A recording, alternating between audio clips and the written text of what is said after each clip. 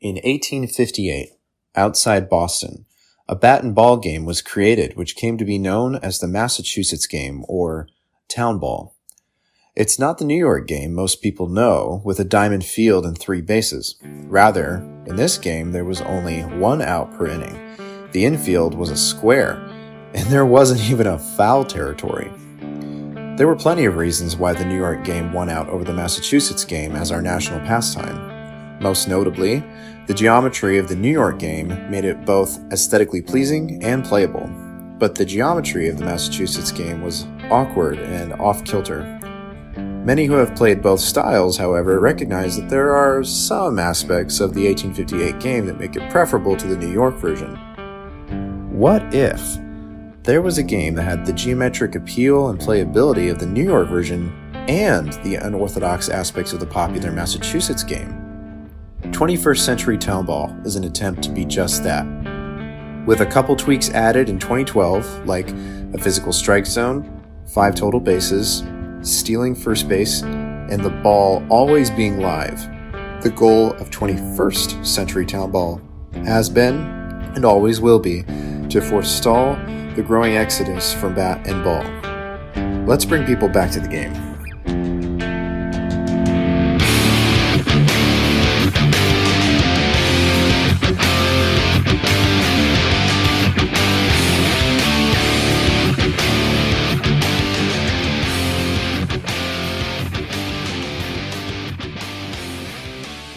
Oh, hey Grant, I'm thinking of starting my own Townball team, and, well, we're going to need some good-looking jerseys, and, with me being green and all, I figure I should probably go with a different color than green, but, I might blend in, you never know, it might be good for me to be wearing green. If you listen back to that other episode, I hid in the bushes, and that seemed to fare pretty well for me, so, I might need some camouflage, but then again, it's not easy being green. I think I have an idea. Is it just like a bunch of frogs on your team, or what? Yeah, in fact, it's mostly my cousins and extended family. Okay, well, in that case, you all could just wear red uniforms and you could be called the Bull Frogs. Oh, yeah, that's right, because the bulls, they like the color red. Yeah, I like that, the Bullfrogs. Well, I'll hook you up with the Jones, and we'll get you some jerseys made. Let me look at my calendar. Yeah, we can probably fit you guys in the next couple months. Alrighty, sounds good. I think I'll make my cousin Jeremiah the co-captain. Because, Jeremiah was a bullfrog, and he's not just my cousin, he's a good friend of mine, although I never understood a single word he said.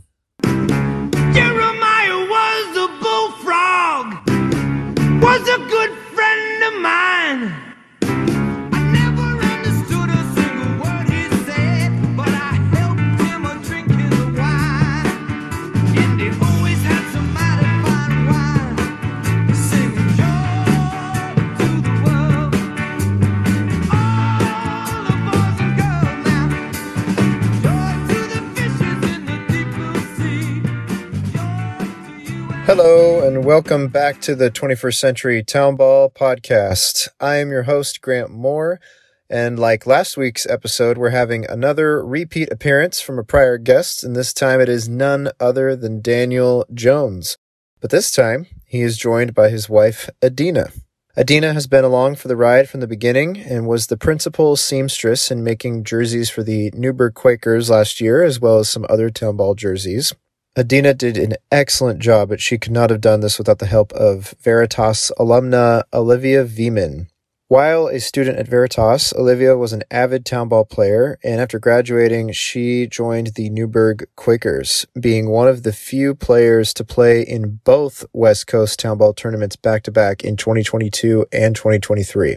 I played with her myself on the Quakers last year, and she was a very important part of our team.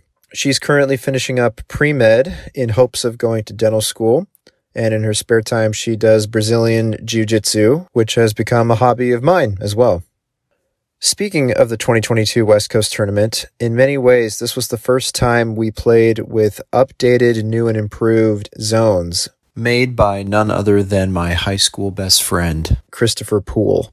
Chris met Jones at my college graduation party, and the three of us realized we could finally update our zones to a much better design and material. So Chris got to work, and then we were able to start selling physical strike zones as the 21st Century Townball Company. The second model Chris came up with is what we used in the tournament, and he's developed another model since then. Both Daniel and Adina, Olivia, and Chris have done the most when it comes to the products, materials, and equipment that encompass our game. And, though she's not on this episode, I do want to give a special shout out to my local friend Marcy Horton here in Michigan for doing all of the finishing touches on the jerseys for the Hillsdale people this last year. Thank you, Marcy. Like any other sport, everything feels way more real when you have the look down and you have quality level equipment. We've only been able to really achieve this in the last couple of years, and it's because of these individuals.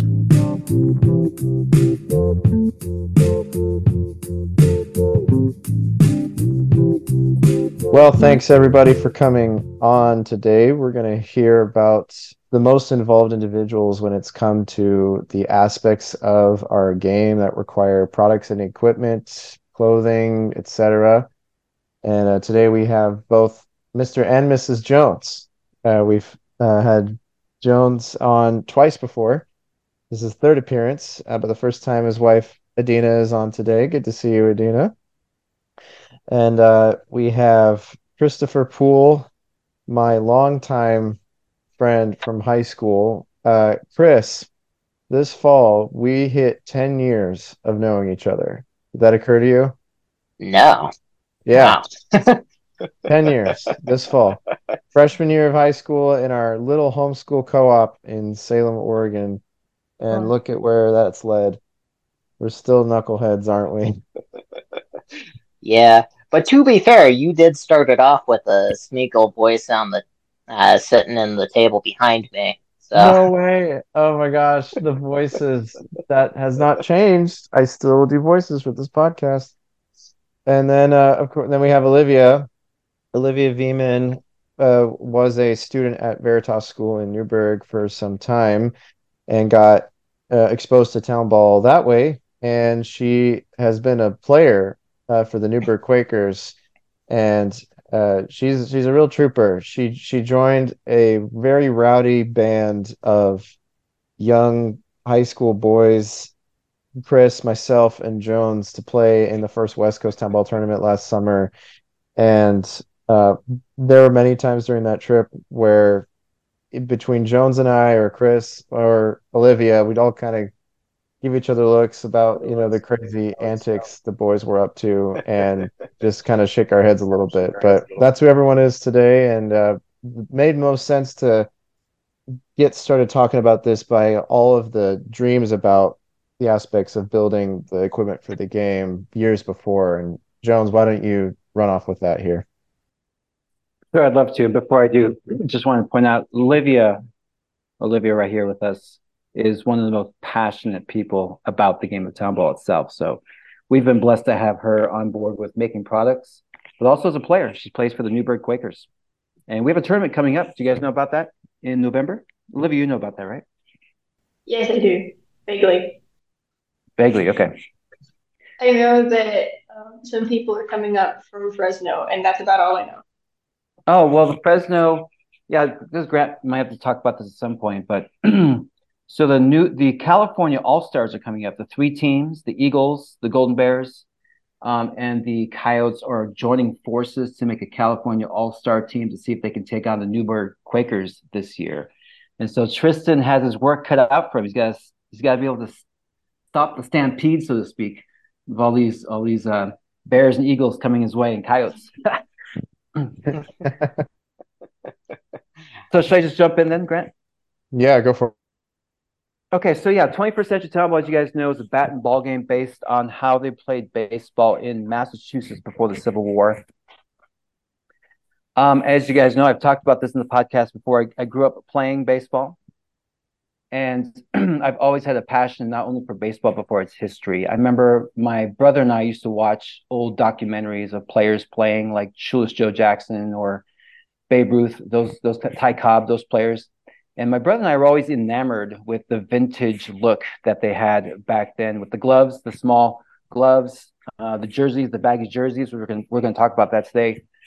The wooden bats and other aspects of baseball that was vintage. So when I had Townball in mind, when I was developing the game back even before 2012, I always had this vintage kind of objective to the game because I wanted to bring everyone back, not just to play the game to enjoy it now, but to really bring us back to how the game was played before, when it was a lot more simple and more simple objectives than some of the objectives we see in baseball today, which we've talked about in this podcast a bit before.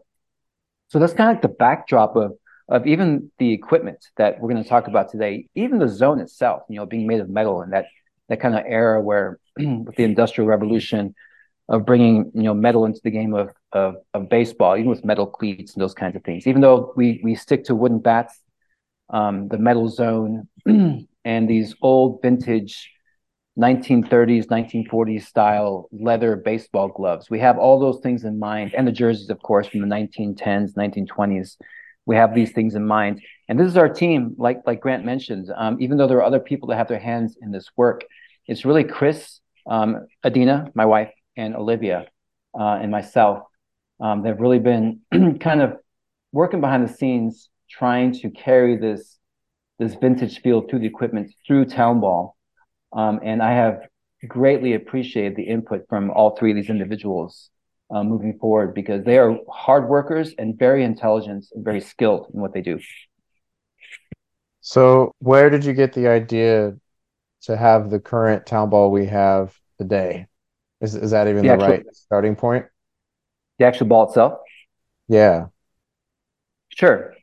Adina remembers this, right? Because Dina's my partner in crime, as my wife. But I had been looking for, as we were developing the game in 2012, we were looking for the right ball. And I don't remember exactly when, but I came across the lemon peel design online when looking for vintage baseball. It's probably because that's when Townball was being played. So I was looking for what they used back then. So the lemon peel design, we actually came across a ball, I think called the lemon ball, online, and we used it. We tried it out for a game, and we discovered it was too light.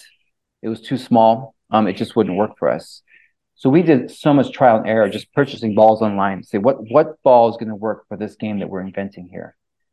And so at one point, I was like, okay, I really need to find the most perfect ball. And I came across 19cbaseball.com, put together by Eric Miklich, who we have talked on the phone before, but he is very active in the vintage baseball community. And he had a particular brown leather-covered ball, which, Grant, you're aware of that ball.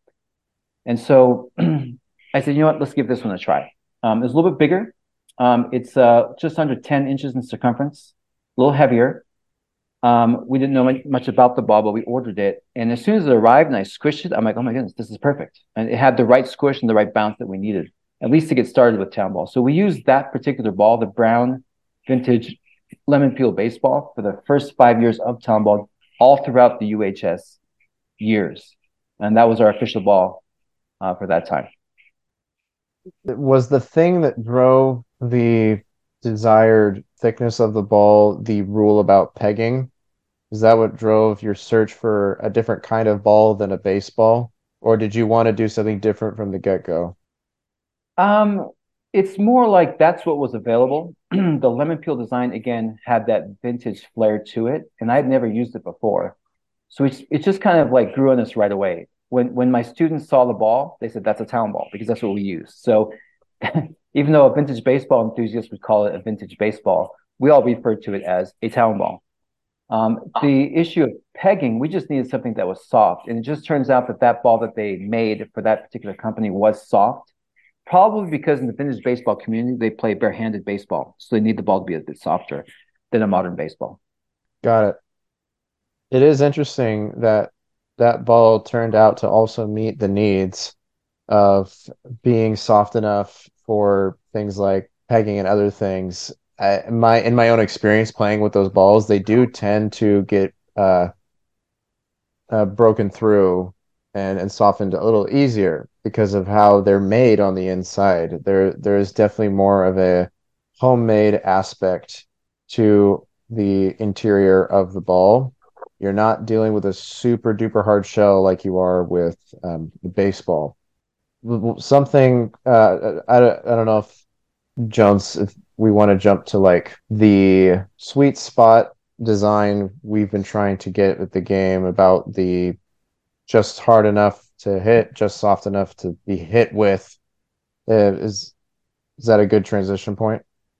I think so. So, like I said, Eric Miklich, he's the one who developed those balls. He did a really good job of researching what was probably used to manufacture to make the balls back in the 19th century. I don't say manufacture because they did everything by hand. So to make those balls, so he did a good job of that.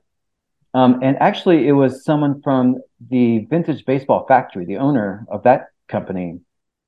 As I was just talking to him about town balls one day, he pointed out that that particular ball doesn't have a lot of pop because it doesn't really have a crack to it. It just kind of goes thud when you hit it. And I didn't even really think about it until he mentioned it. And that's what really got me into thinking about, I could probably make a better ball. I could probably make a ball that has more pop than the brown town balls that we were using, while at the same time maintained the softness. So that was something we were after back in 2018. And also, they did have some issues with their production at one point where the leather covers were turning out really dragon scaly. We've talked about that before, Grant. And we got one shipment at UHS that we were using that we just couldn't even use those balls because they were just so hard, dragon scaly and hard. And that's when we really decided, we probably need to start manufacturing our own balls if we're serious about Townball, just in case someday the balls that we want to use are not available. We don't want to be hung out to dry, so to speak. We want to be able to have our own ball that we're manufacturing so that we can maintain the longevity of Townball for years to come. So that's kind of what prompted us to actually get down and dirty in 2018 and make those balls from scratch. Right. Yes. Can you hear me okay? I just switched my mic. Yeah. Got it. Yeah. And then I came along right around 2019. And am I wrong in saying that it was only till about then that you really started to get serious about perfecting the ball design and testing that? Or was that already kind of happening before then? What happened was in 2018, that's the time when I left University High School. And of course, like everything, I get my students involved. I say, hey guys, let's make some town balls. And so we sat there in my classroom. I think it was after school one day or during the elective or something. And we sat there and wound rubber bands to make the core because we were following Corky's. Yeah, Corky is another person we've had in this podcast, as you know. Corky Gaskell, I think his name is that right? Yeah. So he has on the Vintage Baseball Association website, he has videos by which he shows how to make town balls. Actually, I should say vintage baseballs from scratch. So we started with his design as like a basis and went from there. So shout out to Corky for sure for pioneering the whole idea of making vintage baseballs from scratch. If it weren't for him, I don't know if we'd be at where we are at today. And so we followed his design about using rubber bands for the core, and then we kind of experimented from there. And the town balls that we were making, we actually ended up liking better than the ones we were buying from 19thcenturybaseball.com. So as soon as we tried them and liked them better, we knew right away that we were onto something. You found a new recipe within the recipe. Always, and then always. What's like the state of the actual town ball today? I mean, I feel like in a sense we've hit a milestone, but it feels like we're almost always reiterating with it at the same time. Yeah, and this is something Jerry, you guys don't know about Jerry, but Jerry's one of our people in Taiwan that we're working with. He's not a manufacturer, he's a friend. He keeps reminding me, he's a YouTuber in Taiwan. By the way, we're going to be going to Taiwan hopefully this spring to share Town Ball there. That's something we haven't talked about yet in this podcast, I don't think. But Jerry, he keeps reminding me that even the Major League Baseball took a long time to develop before they had it right. And to kind of encourage me not to feel like I have to get it perfect every single time. Because, yeah, we are still doing iterations after iterations, which I think is normal going through the process. But it's hard to say where we're at right now. We have something that works, but I think we'll always be improving our products. For sure. And something I just wanted to say about the ball is that unlike baseball, our game, the outcomes of the game, the variables that change in it are not as dependent on the ball as the baseball ball is in that game. We have no foul territory that changes how pitching decisions are going to be made. Yes, we play an usually overhand fast pitch game. I mean, no one is forced to throw any particular way. As long as you hit the zone, you're good. But it tends to be fast pitch. And we're not engineering for a particular type of perfect ball, even though we have found a sweet spot that does the best for the type of gameplay Townball tends to have. But that tends to have part is really important because it implies that it's not a formulaic thing. And I don't think it'll ever be a formulaic thing. And that's why we have had the freedom to mess around with what we like about the ball quite a lot. I haven't really been around for the years when more of a thud ball, a mush ball would have been used. I've been around more so for the pop era, if we want to call it that. But I've played with both, and I like the pop a lot more, of course, especially when you're playing with tons of players and you want to buy yourself that time to get on the bases and then not have your infielders crowd around you and just do that. But yeah, Jones, what's up? Yeah, speaking of the pop, honestly, when you're playing town ball, there's nothing like it. When you hit the ball hard and it makes a loud crack. I didn't know this, but the whole thing about the crack of the bat is really more about the crack of the ball. I didn't know that until I started messing with balls. But to get a good crack of the bat, you got to have the ball that gives the right crack.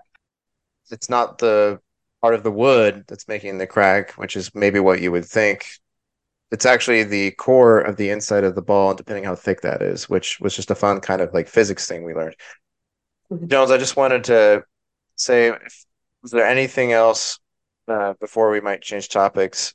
Anything else you or anyone else on the call wanted to say about the balls we use in our games?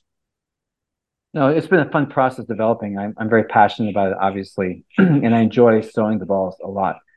But I do want to say one more thing, if you guys want to say anything too. But we also are developing an indoor town ball, and we finally have a design for that, and we've been testing it, and it's amazing. So at some point, we'll be selling on our website not only tournament town balls, but also indoor town balls, which can be used outdoor also if you want to play like a more casual pickup game that's a little bit softer.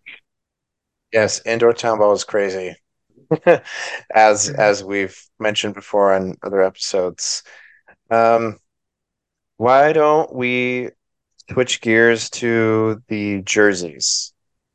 So the jerseys are something that are only like in the last year and a half, I want to say. That's how new they are and like the way we've been doing them.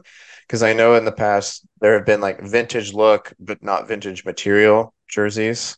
So I don't know which person is this best to kick that off about talking about the jerseys. I'll let you handle that, Jones. Yeah, Dina, you want to tell us a story? Because I had the idea of the vintage jerseys. I think, Olivia, is this correct? Our first year was 2022 that we used Quaker jerseys. Is that correct? Yes, because you contacted me in January, and then our tournament was in June. Yeah, and both you and Adina were involved in the making process. Adina, you want to just kind of outline the history of that for us? Well, Daniel came to me, or Jones, I should say, came to me with an idea of how he wanted a jersey to look. I think it was the 1920s or 1910. 1919 White Sox, actually. 1919 White Sox. Okay, and then my background is I've made quilts, I've made PJs for my kids for Christmas. I'm like not super seamstress, but I have enough. I've done enough to know the basics and how to make it look and little tricks here and there, and the thing, just like a general know-how of clothing construction, not a tailor level, but rudimentary. And so I was looking at it, poked around on YouTube for some ideas, and just started going with ratios based off of his old Daniel's old jerseys, and goodness, started putting it together. And he was going, all along the way, he was giving me input on how exactly he wanted like if he wanted piping or a certain collar. If something was wrong, he would, or didn't quite look right, we would brainstorm on how to kind of create the look that he was looking for. And yeah, and so it was kind of like I would work on it, and he would, watch the kids while kind of put this together. And after I think a couple, it didn't take very many tries, but after a couple tries, we found ratios that worked, and I started to write out how I got that specific design, like what is so what first, and measurements for different pieces. I mean, it really is a basic, like the three pieces. There's the back, the two front pieces that overlap for the button section, and then what I call a yoke, which is the neck collar area, and then that goes down to also contain the buttons. So the part with the buttons is actually like 3 layers thick, or sorry, 2 layers, and then 2 layers for the other side as you connect. So, that really helps with keeping the buttons on and keep making that area more secure, because there's a lot of stitching that goes into that area. And things like how to sew, how long do we want the jersey? Do we want it to be something that's untucked or tucked? And all of those types of things are all the things that we had to like talk through until we found something that he liked, that he felt like represented that time period and kind of matched the style he was looking for. Is there anything significant that changed in the process of doing this for the first time that became like a precedent for future jerseys? I don't think we did a ton more changes other than the little tweaks we were doing along the way. The things that changed between the two different styles that we've done for different groups is the 3/4 length sleeve versus the short sleeve, the piping versus having no piping and then having like an extended collar. And then the other hard or tricky part was doing the stitching of the name onto the front and the on the back too. So I prefer the quilting hoop, so I can do it by hand. For me, that's faster, because the sewing machine, for me, I was like, this is a lot of moving around, and I felt like it was so much easier just hands on, because I had the quilting background. So I'm like, this is easier for me. I'm faster at it. And I think Olivia preferred the other one. Is that right? Yes, I did prefer the other one. So I had a little bit of a sewing background, but I did not know how to use a machine at all. And Jones just called me up one day. He was like, "Hey, can you sew?" I was like, "A little bit." And he was like, "Great, you can make our jerseys for us." So that was kind of how I got roped into it. But yeah, I didn't have much of a sewing background, so I found it a lot easier to actually use the machine, because I wasn't super fast with hand sewing. To make it all go a lot faster for both of us, we ended up just doing the cutting on our edge when we had like a larger quantity, and then we do all the cutting and put it into bags, and then hand it off to Olivia, and she would do the stitching part. And that's kind of how we ended up doing the assembly line later on. Did the two of you mostly just work together on the Quakers jerseys, or was it also for other teams? Well, we started off, did I do most of the Quakers? It's all a blur. We did about half and half for the Quakers. Half and half? We started out working together on most of them, and then once we had done a few, we split it up evenly the rest of them. Okay. So, and we did Quakers, and what was the other? There's the Hillsdale People ones. People, right. Yeah, I remember, I think you designed them, but then I sewed 3 of them later that same summer. Yeah, those are the early ones, the early Hillsdale People ones, Right. before I was able to have someone local where I live help out and cover most of the labor so you could get some necessary break, because it is a time-consuming process. I mean, how long?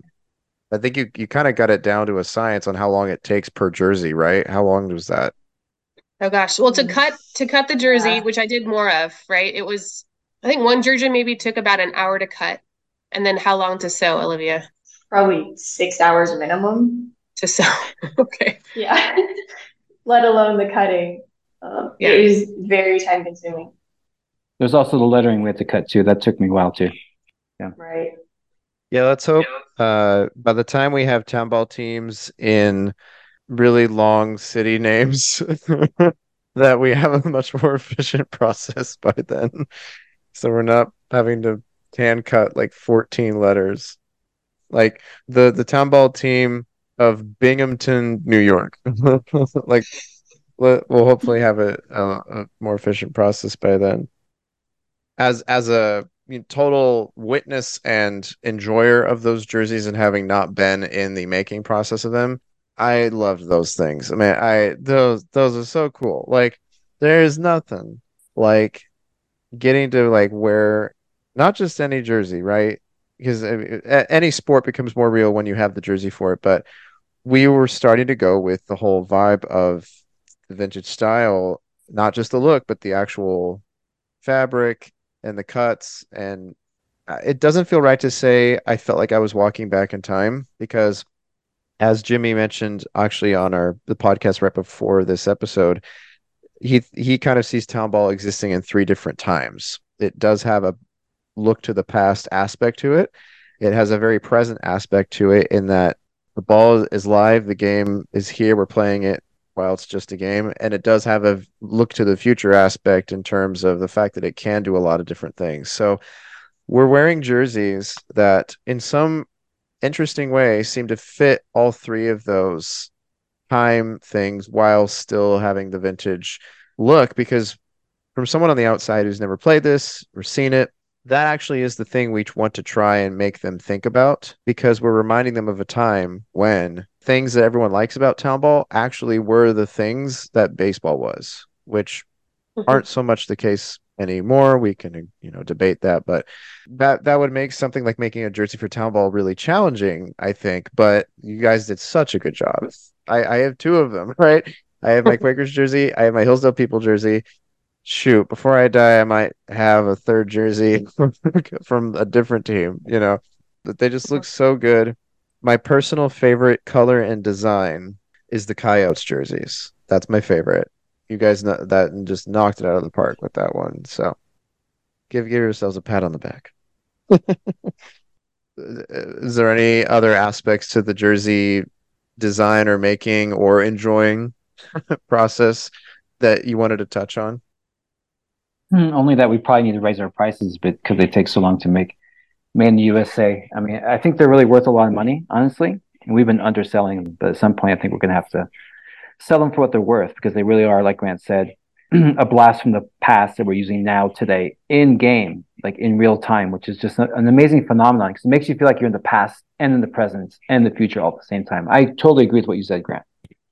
Well, and as far as the quality we're talking about here, there was another company out there that we've kind of seen as a little bit of a model uh, in terms of the high-end nature of these jerseys, right, Jones?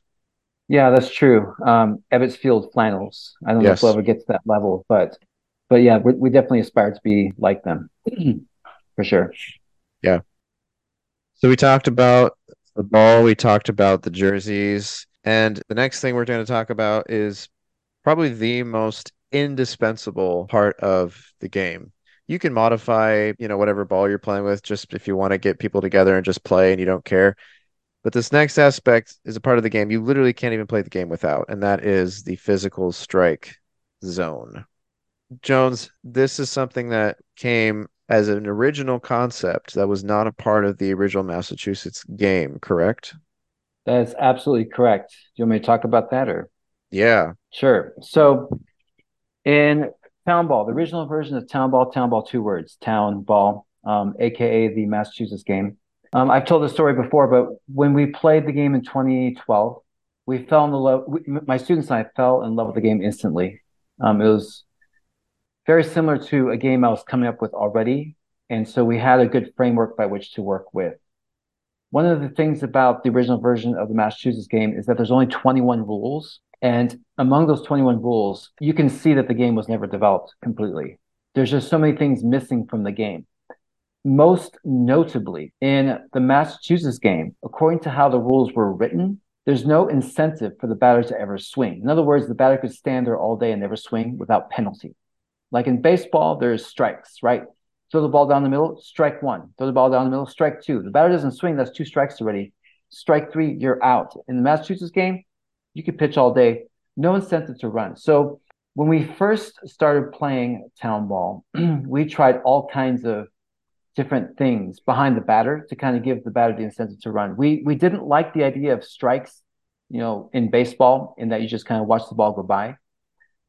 In particular, because it requires an umpire to stand behind and to have to somehow judge whether or not that was a good pitch or a bad pitch. I've been an umpire before. It's a very stressful job because inches can change the whole game, and people get really mad at you if you make a bad call. So one blessing about the Massachusetts version of baseball is that the batter doesn't come back home to score. Home is not where the batter is.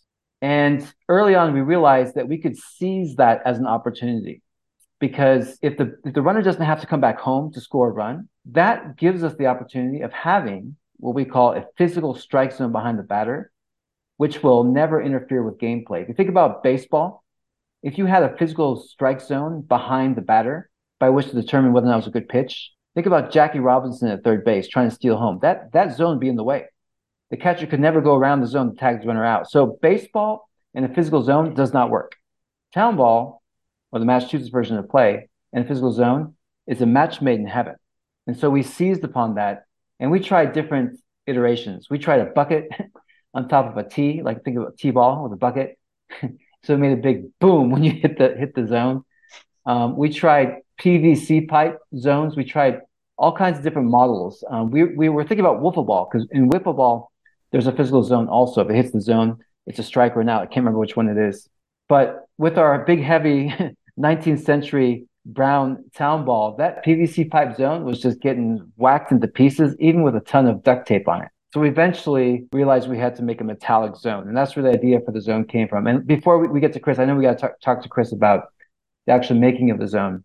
The intellectual side of designing the zone took a lot of mathematics, a ton of mathematics. Dina might remember that I was in our garage just drawing design after design on our homeschool chalkboard, because I wanted to have a zone that was based in the Fibonacci sequence and one that was meaningful with respect to the human body. And so we took the average human height, which is about 6 feet for a male, and we kept dividing by the Fibonacci sequence until we got to this size of a zone, which, by the way, is the exact same width of home plate. It just incidentally worked out that way. I don't know if someone thought of that when they made the width of home plate, but the width of our zone is the same as home plate if you take into account the size of the ball. And so if you think about the golden ratio and how that relates to the human body, there's a lot of science and theories about the human body being based upon the Fibonacci sequence. We kind of used those numbers and broke it down until we have the zone that we have. So the zone is actually a golden rectangle, just like the field itself also has several golden rectangles. The batter's box is the same golden rectangle. The Fibonacci sequence really is in every part of the game, which is why as an organization, we're going to pursue a patent on those zone dimensions, because we realize that we absolutely need to protect the development of the zone in order to guarantee that Townball can be played for generations to come in the way that it should be played. Right. So what was it like building the first metallic zone? How did that even happen? And when did that happen too in the UHS years? I was living in Squaw Valley at the time. I don't remember what year it was, maybe 2017, 2016, somewhere in there. And I took the idea of the zone to my local hardware store in Squaw Valley and said, hey, look, I need to make a strike zone. And the man who was there working was just phenomenal. He helped me find all the parts out of 3/4-inch piping. And he put a zone together on the spot. It took him about maybe 45 minutes. And I walked out the door, $80 of materials, and I had a zone that was true to the proportions of the size. Wow. And this is the one that is now in the possession of Alex Bukite. Is it that Yes, one? that's the one. That's We the actually one. made two. We actually made two of those. So one's in Fresno somewhere, and one's with Alex. That's right. Okay. That's right. Because when I went down in October of 2020, they had a zone to play with because I didn't have one because I was out there for family reasons. But yeah, so it's a little awkward compared to what we have now because you have the joints that are thicker than the actual pipes on the sides. So It's definitely a C3PO type of zone. yeah, it's like the best. You've never heard of that description, but that's so accurate when you put it that way. Yeah, it's definitely not a nice smooth R2D2 zone. It's clunky C3PO. In a weird way, I still have like a really deep love for that one because that's the one that came along with the game when I was introduced to it 4 years ago. But I do believe the zones that we use now are superior. They're the standard, or at least the design is the standard, and they're great. So yeah, I think that's your cue, Chris. Chris, you came to my college graduation party in Newburgh. This this Yes. is this is such a good story. We saw each other off and on during my college years. I mean, you and one other of my friend from Salem were literally the only two friends I kept up with from high school. You did a college stint for a year, didn't work out, and you came back, and then you basically been working on a farm with friends of yours for 4 or 5 years now at this point. Close to 6. Oh my gosh, you got to be kidding me. Yeah. Yeah, you It's all bad. you all have known Chris with a beard. I've known Chris without one. It's different. Wow, you also knew me in my attempt at Chops days. Yeah. Yeah, you Yeah. found your style. It's much better now. But early May of 2021, I graduate college from George Fox University. The way they did the graduation ceremony was we were still a year past COVID, so they were still making accommodations.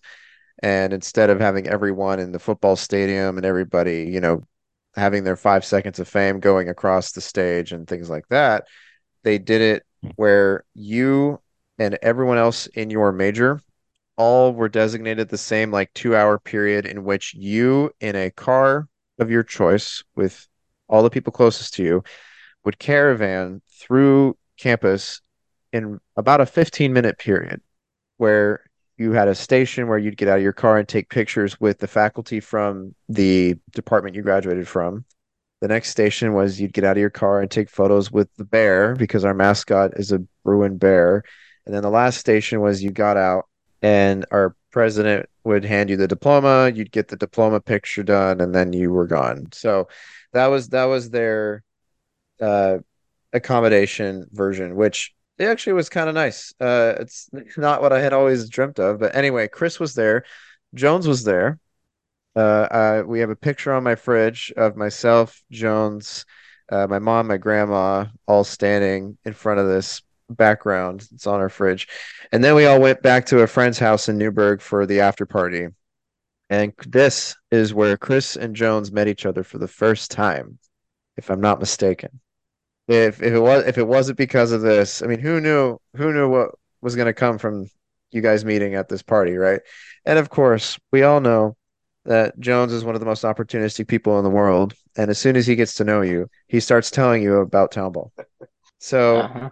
Chris, being the very, interested, curious, open-minded, agreeable person that he is, uh, was so eager to hear about this super, nerdy, convoluted game. And then I don't know how it happened in the conversation. Jones, you may remember this better than me or Chris, but I happened to mention, I'm like, hey, Jones, Chris is going to school to get welding certifications right now, part time while he works at the farm. Maybe he could build us a zone. And then you're like, oh my gosh, yes, you're a welder. Can we work with you? And it just kind of, as far as I knew, it kind of took off from there, right? I mean, can you guys fill in the gaps for me? Well, I remember at this party, you mentioned that I was a welder, and Jones's face just absolutely lit up with excitement.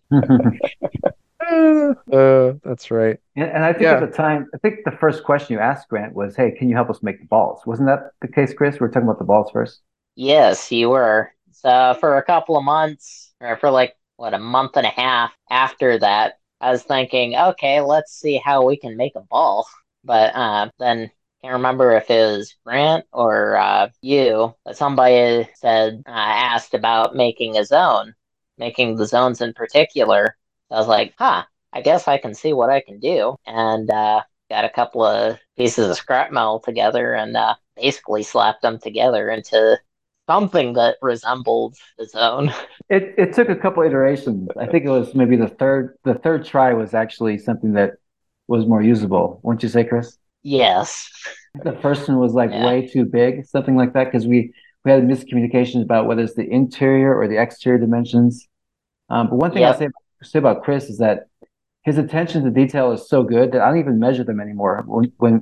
When he makes them, I'm like, dude, I already know it's gonna be so precise. Which, as you guys know, in Townball, that precision is really key because like a small difference in size will change the game quite a bit, actually, giving the pitcher or the batter the advantage. Which zone was the one that you brought to that pavilion game at Veritas that got turned into that video later that Elijah made? Which one was that, Chris? That was number one. That was the scrap heap. We Yeah, have that on video.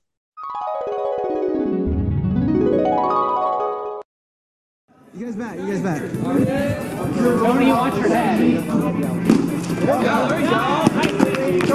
Nice. Nice play. Nice play.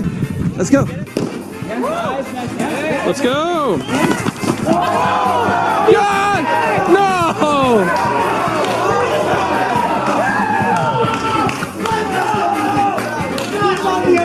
Beautiful throw. Beautiful peg. All right, time out. We have an initiation to do. Mr. Poole, come on over. Wait, don't get off Oh my gosh. A real zone. Whoa!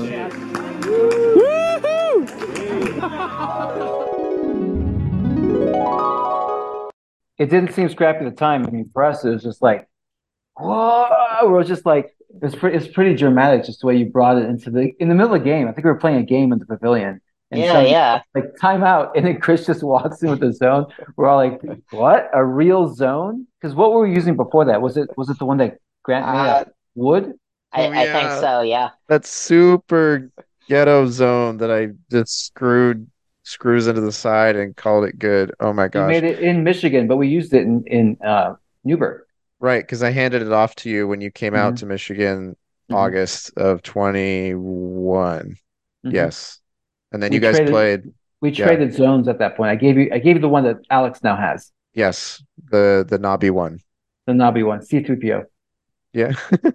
Yeah, that wooden zone is demolished now, right? It just broke on impact one time, so I'm told. Well, I converted it into a ball winding machine, but that's another story. So at this point, I'm in Michigan. Chris is outside of Salem, out by Highway 22, and then you're about an hour or so north. And then we all start kind of working together and chatting. And when did we start making zones that the 21st Century Townball Company could sell? That was shortly before the Fresno trip in 22. I made a couple of working models, if you will, and brought them to swap them out with the first one, the Frankenstein zone. And Jones liked it well enough. He said, "All right, let's make a couple more for the Fresno trip." So Well, they were made awesome. two more. They're awesome, Mhm. and I think the design pretty quickly at that time, didn't it? Yeah. Yeah, Chris, before the tournament that you're referring to, the first one we had last summer of 22, Jones and I were talking about a lot of things leading up to that trip, but I definitely pitched the idea to Jones like Chris should absolutely come on this trip for the whole thing, and he should just be our roadie with the zones. He's got to see the full embodiment of this experience firsthand. And Chris, Olivia was on that trip as well. She was on the Quaker team, and we all played out there. What was it like to play with a brand new zone for our first ever regional tournament? I mean, any of you can speak to this one. It was the first time I had actually played town ball. So Yeah, you were spoiled. I was. What was it like But for you? Sorry, Go ahead. Olivia. What was it like for you to play with a new zone? I just remember it was amazing because we had that wood zone for so long and it was always falling apart. So it was just great to have a zone that would actually stay put and stay together. And that nice clink that it would make when the ball hit the zone was just so satisfying. So it was really great to have that for our first tournament. It's also the first time pitchers had to take a look at it as well. Who knows what that was like for people like Tommy and Sharkbait and others. We have so many pictures of all the teams together on that tournament trip, and it's becoming kind of an unofficial tradition now that anytime after a game, the team poses with the zone in the center. And I think that was the first time we really started doing that was that summer. So that was just iconic in my head. I agree. Absolutely iconic. Yeah. And if I can add one thing, Grant, in his foresight, right, kept insisting that Chris make more zones. And I was like, Grant, we're not going to sell that many zones. Because I thought maybe we'd sell two or three.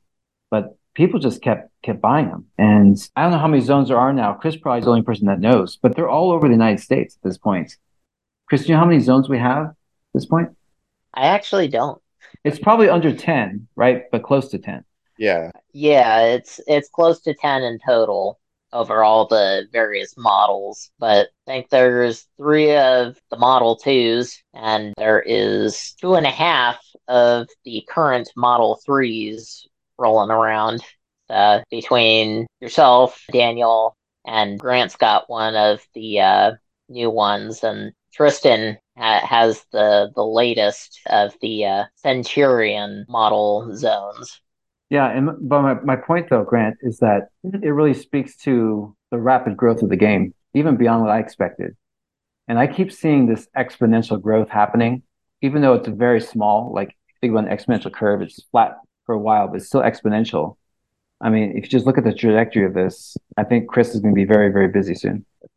I think the best metric to use to judge how fast the sport is growing is how many zones are needed. Because you cannot play a game of Townball without a zone. The zone is just indispensable. So I think that's going to be the easiest, like 1-to-1, close to it metric that will be the best indicator of what things are like with the sport. I think we counted the other night. I could remember 6 zones off the top of my head in the last year. So the teams in California, I think almost all of them, or one or two of them, got new ones. Rylan has one now. I have one, and then there's been at least 2 or 3 that have shuffled between the Veritas constituency and then now where you guys are in Washington. Like you said, Jones, we are working on the pattern for the dimensions, and it's just been a fun evolutionary process with the zone. This is a tiny little fact or a tiny little question that might seem trivial, but I'm curious, just for the record. Where did you guys get the idea of what kind of netting to put over the front? I don't know if I've ever been told this. So when I was at University High School, I just bought some common netting, sports netting, but the netting would keep ripping because the ball would be pitched so fast and the ball was so heavy. At one point, I just got so tired of it, so I went ahead and bought some full-on truck netting, which is advertised as not being very breakable. And so I bought a bunch, that together with some bungee cord, and I handed it to Chris when I still lived in Newburgh. Isn't that right, Chris? Yep. And I think that's what you still use, right? That's still the same. Yeah. The same thing I gave to you at that point. Yeah. I'm almost out of the netting, but I still have boatloads of the cord, the bungee cord.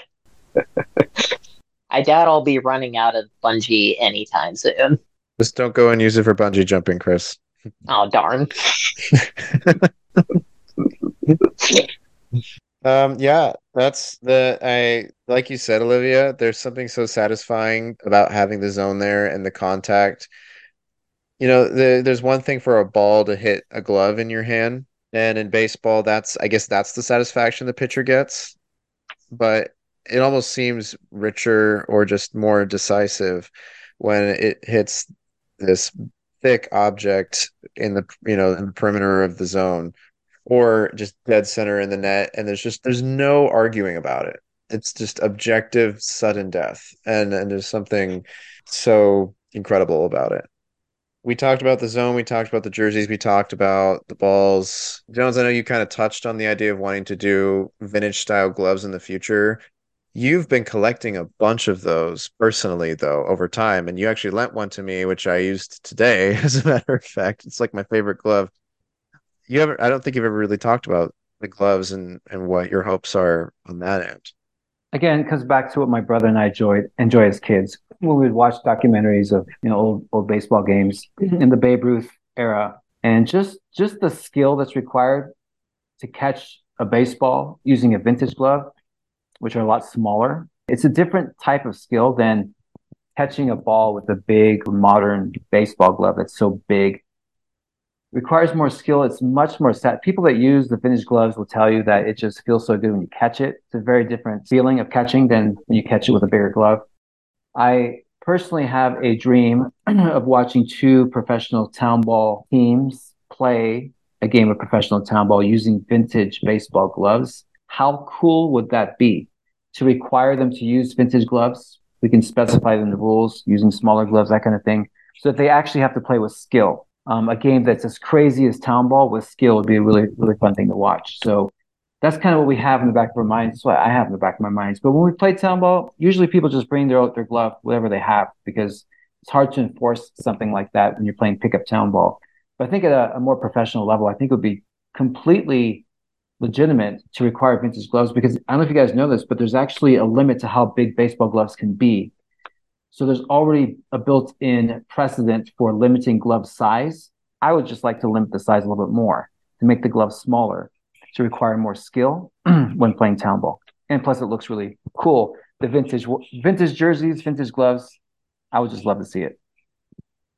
I played in a church softball league this summer, and I don't have much of a baseball background, so I am not aware of how there are specific gloves for specific positions. And unlike Townball, you kind of just play the same position in baseball. So I remember last year I got a couple comments for bringing the old, they called it the old timey glove. It's the one you gave me, Jones. It's from the 1940s. But I got a lot more comments on it this year.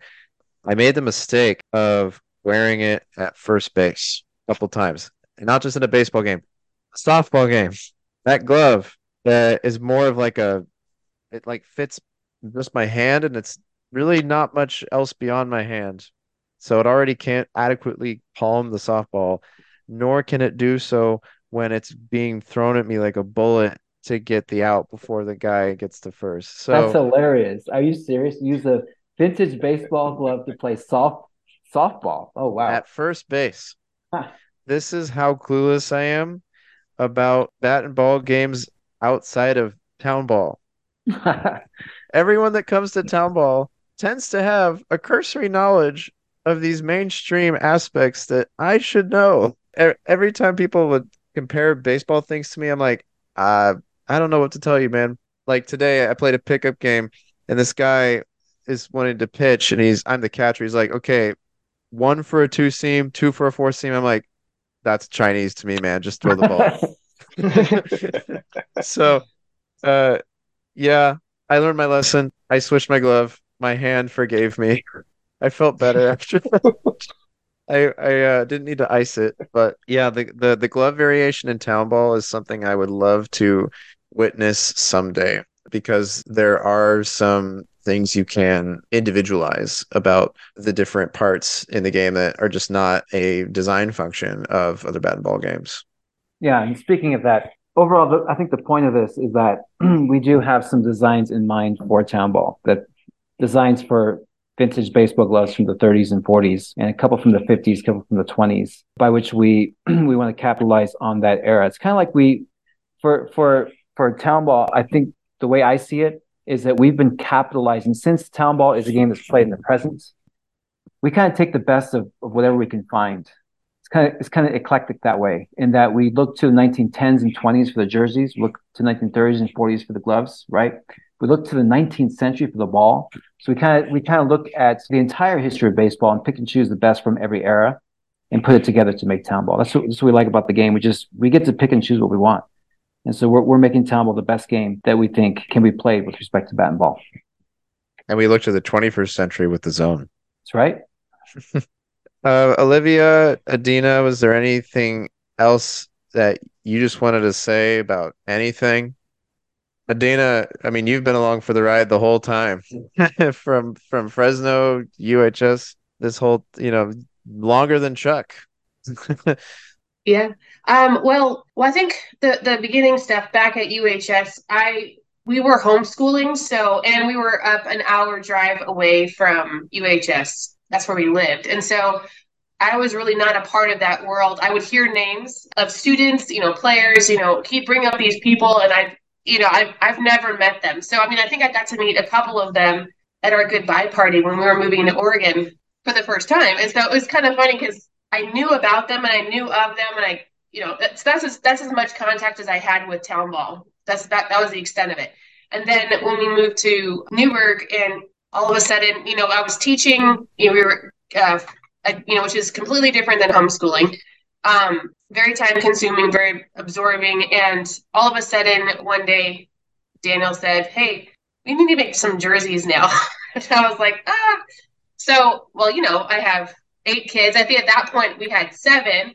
And so I would basically say, okay, we have to trade off then because we have a ton of kids. So you're going to have to take over the house right now while I carve out this little bit of time to create these things and to brainstorm. And I think, thankfully, we had some space where we were renting our house. We had some property, so the kids would go outside and play, and we try to, get as much time alone to be able to just puzzle this out. So that was kind of my first immersion into Townball. Again, when our trade-off was I would help him with Townball if he watches all the kids. So that was that's my experience with Townball. I think I've played it once, and that was with a baby on my back. So What? Yeah. So she's actually really, really good. That's the crazy thing. Even though she doesn't play because she has so many kids that she's taking care of all the time, she's actually a really good player. So he's still trying to recruit me for whatever his next team is going to be, but I said we can't have babies at that point anymore. No. If I'm to play. Yeah. So. It's a liability. My mom has played before, and I always make sure she always asks me, "You better go up after me because you better use all 3 of your hits to get me around." Because I'm not running at full speed. I can't. That's what she'll tell me. Yeah. Olivia, is there anything else you wanted to say? I just wanted to add that I never thought I would get this deep into Townball. First time I met Jones, he actually came and was doing his job interview at Veritas, and I was in the class that he taught that day. So it was kind of like, okay, who's this guy who's teaching math weird? And then he was our teacher the next year, and he's playing this weird sport. And we were like, what is this? But it was actually so much fun. And then I've become super passionate about it now. I've been involved pretty much since the beginning. And I never thought I would have gotten this deep into it, but it's something that I really love and hope to be doing forever. Same. I didn't think I would be this involved either. You're very involved, Grant, I'd say. Oh, yeah. Like second most at this point. Yep. Yeah. I'm gonna emphasize one more time just how passionate Olivia is. She played for my Brooklyn Trolley Dodgers team at Veritas, intramural team, and I picked her one of the top 3 players on my team, and I think she batted leadoff or batted second or something. And it's just you just know when someone loves the game so much. So Olivia's the kind of person you want to have around, both for her skills. She could do a lot of different things. Her passion for the game is unmatched by anybody I know. So thanks, Olivia, for all you've done for Townball, both as a player and also as a jersey maker. Chris, any final words? We've got like a minute and 20 seconds before this thing dies. I think I've said what I need. What I think it's been encompassed with all y'all. Y'all have expressed it, the essence of Townball. But we couldn't have had that tournament without your help and your presence last summer. That was for sure. But I've spent some time with the Jones kids and the Jones family, and every time I have, it's been a joy and a blessing. I'm sad I can't do it more, but it's been so wonderful just to get to know your family, even beyond working with you guys. So thank you all so much, and we'll all see each other again soon sometime. So hope you all have a good night. All right. Thank you, Grant. You too. Thanks, Thank Grant. you. Thank you.